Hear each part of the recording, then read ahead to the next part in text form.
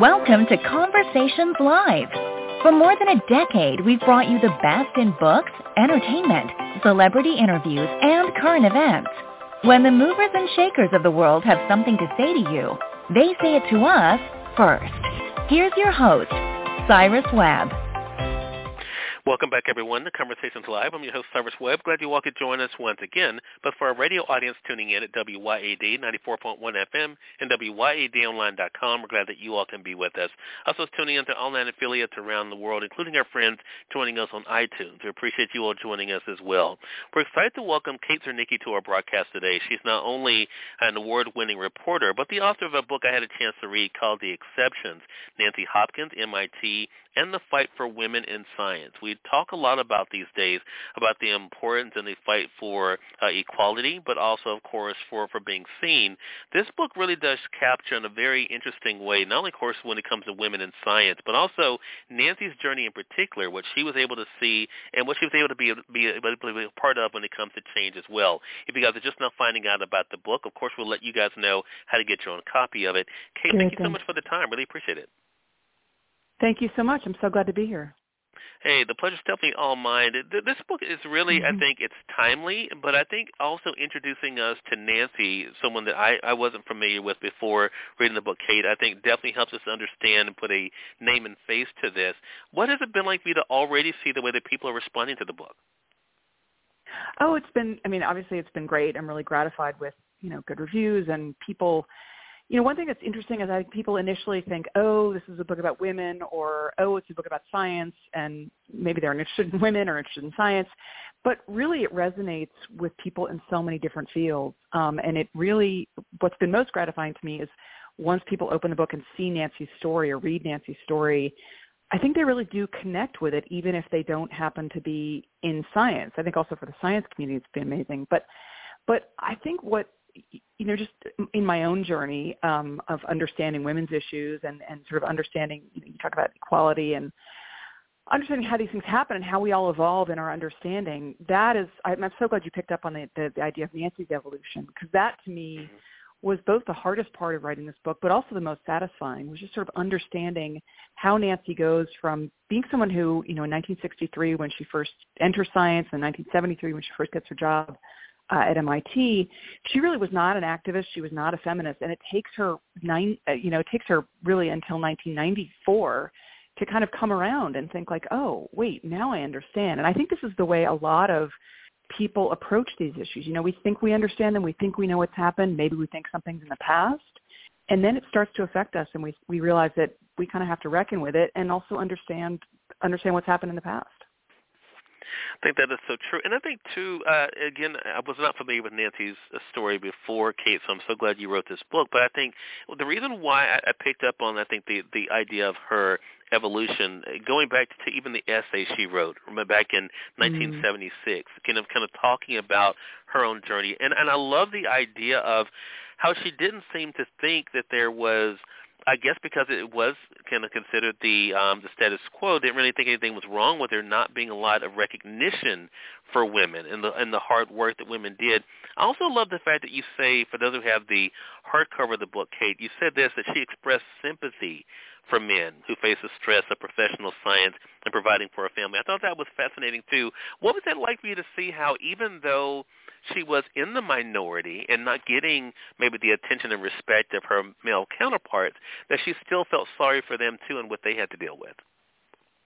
Well, I think there's a lot of compassion in Nancy and in this book. And one of the things I do, again, another part of the story that really appealed to me is I think there's so much strife and animosity right now and polarization. And this is really a book about people coming together and really making understandings across the line. So men understanding what women are going through, and as you say, women understanding what the men's perspective, and ultimately sort of finding a way to work with one another, which I think we see all too infrequently now. For Nancy, I think, again, this is kind of the evolution that I think a lot of people have, and I say women, but I think you can apply this to many marginalized groups. When they start out, you start out young and you think, well, the doors are open and anything's possible. And I think Nancy really wanted to resist thinking that it was going to be held against her that she was a woman, and that she would have anything less than full opportunity. Because to Nancy, she loved science so much, and she wanted to believe that science was a meritocracy. And we talk a lot about a meritocracy, and you know that if you work hard enough, you can get what you want, and that is it's a great ideal to strive for. But the reality is there really is no such thing as a pure meritocracy. You know, she thought this about science because I think we think of science, it's about data, it's about the information. She thought as long as you work hard enough, do your experiments, you have the data, you're going to be just fine. And what she comes to see is that, in fact, there are all sorts of biases that do affect science. I'm so glad you said that, Kate, because I came away with an observation, and feel free to correct me on this if you feel like I may have missed this. But I think one of the things that makes Nancy so interesting is that it was not about her. It really was about totally. the work. And she did not think so much about herself as an individual or as a woman. It really was about getting the work done. Is that fair, you think? Oh, that's absolutely it. And she really would never have spoken up.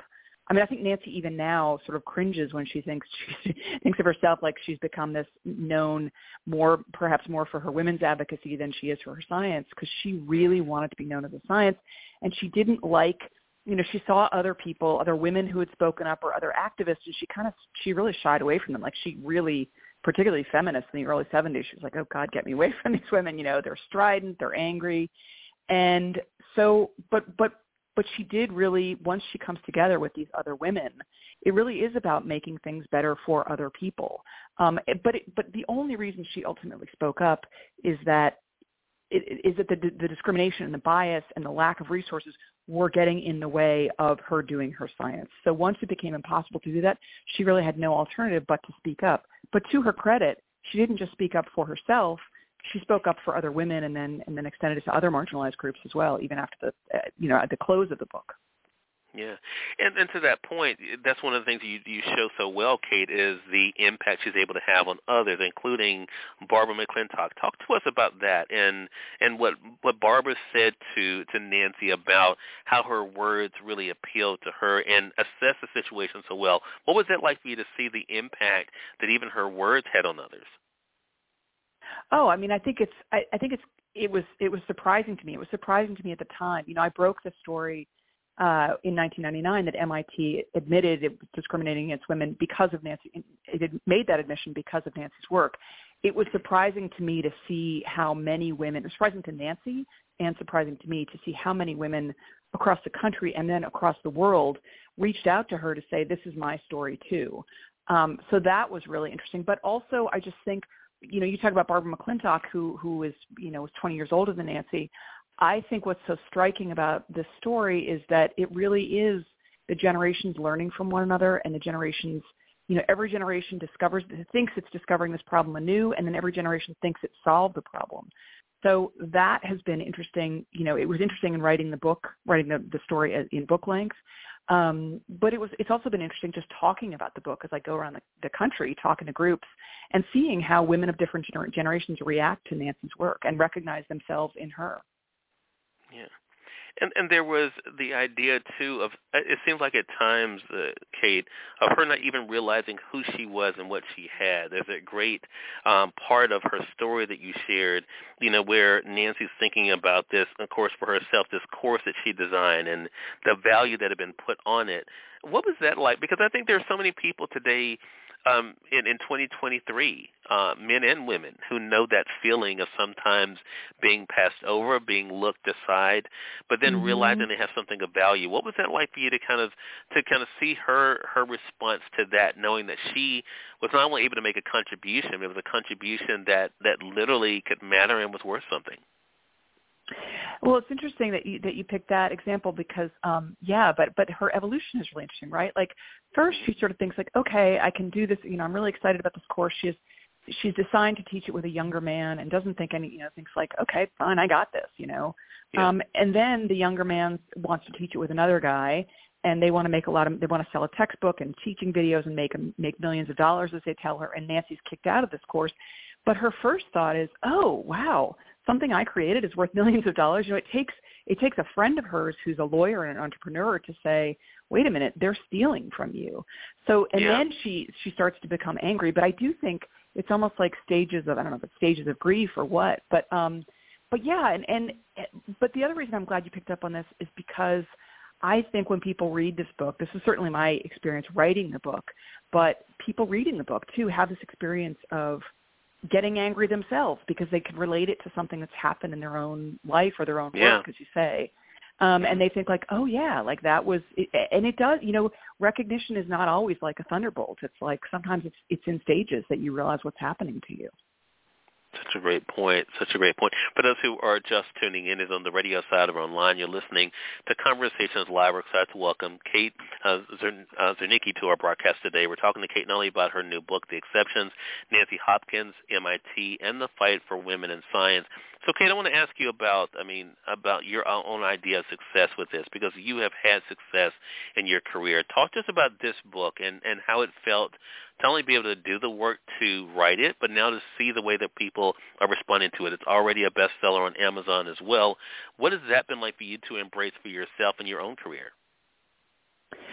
It's funny because I think there's sort of a tyranny of the numbers, right? Like I was so nervous I had a year between finishing this book and when it comes out in the world, and, we were getting blurbs and stuff, and so that was very gratifying. But I was very determined, like I didn't want to become fixated on the numbers.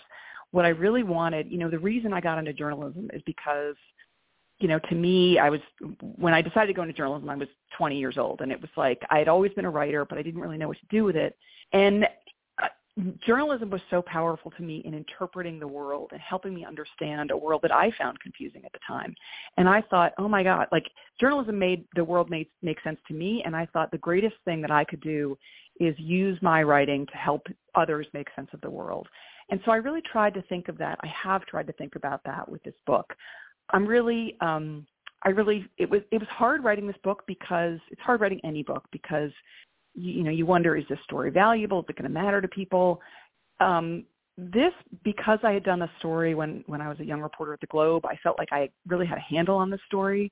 But I just wanted to do justice to the women, to Nancy and the other women that she comes together with, because I wanted other people to understand how powerful their story was. So the fact that people have liked the story, have seen themselves in Nancy, have understood a piece of history that I think has been forgotten, that's incredibly gratifying to me. So yes, I love the numbers, but what I try to think about is that I've brought this story into the world, and that feels really good. Yeah. Well, I'm so glad you told the story, Kate, because myself and others I don't think would know about not only, of course, the wonderful contributions that Nancy Hopkins has made, but also, of course, the journey that continues when it comes to not only the way that women in science are being looked at, but also women still in the workplace and in life in many ways as well. I think it's a conversation that definitely needs to be had for sure. Again, the book, The Exceptions, is available to our friends at Amazon.com or through your favorite local bookstore. If they don't have it, I know they'd be more than happy to order it for you. Kate, how can our audience stay connected with you? My website is I guess you knew that part, Kate Zernike, that's ZERNIKE.com, and I have my list of events there, and there's a way to contact me by email, and you can see some of the reviews as well. All right. Well, Kate, congratulations to you again. Thank you again for the time. Really appreciate it, and looking forward to speaking with you again. Thanks, Cyrus, for your close read, too. I appreciate that. Yeah, the pleasure is definitely all mine. And we thank your audience for tuning in to another great segment of Conversations Live. Until next time, I'm your host, Cyrus Webb, saying as always, enjoy your day, enjoy your life, enjoy your world. Thank you all for choosing Conversations Live. Let's go make today amazing. Take care.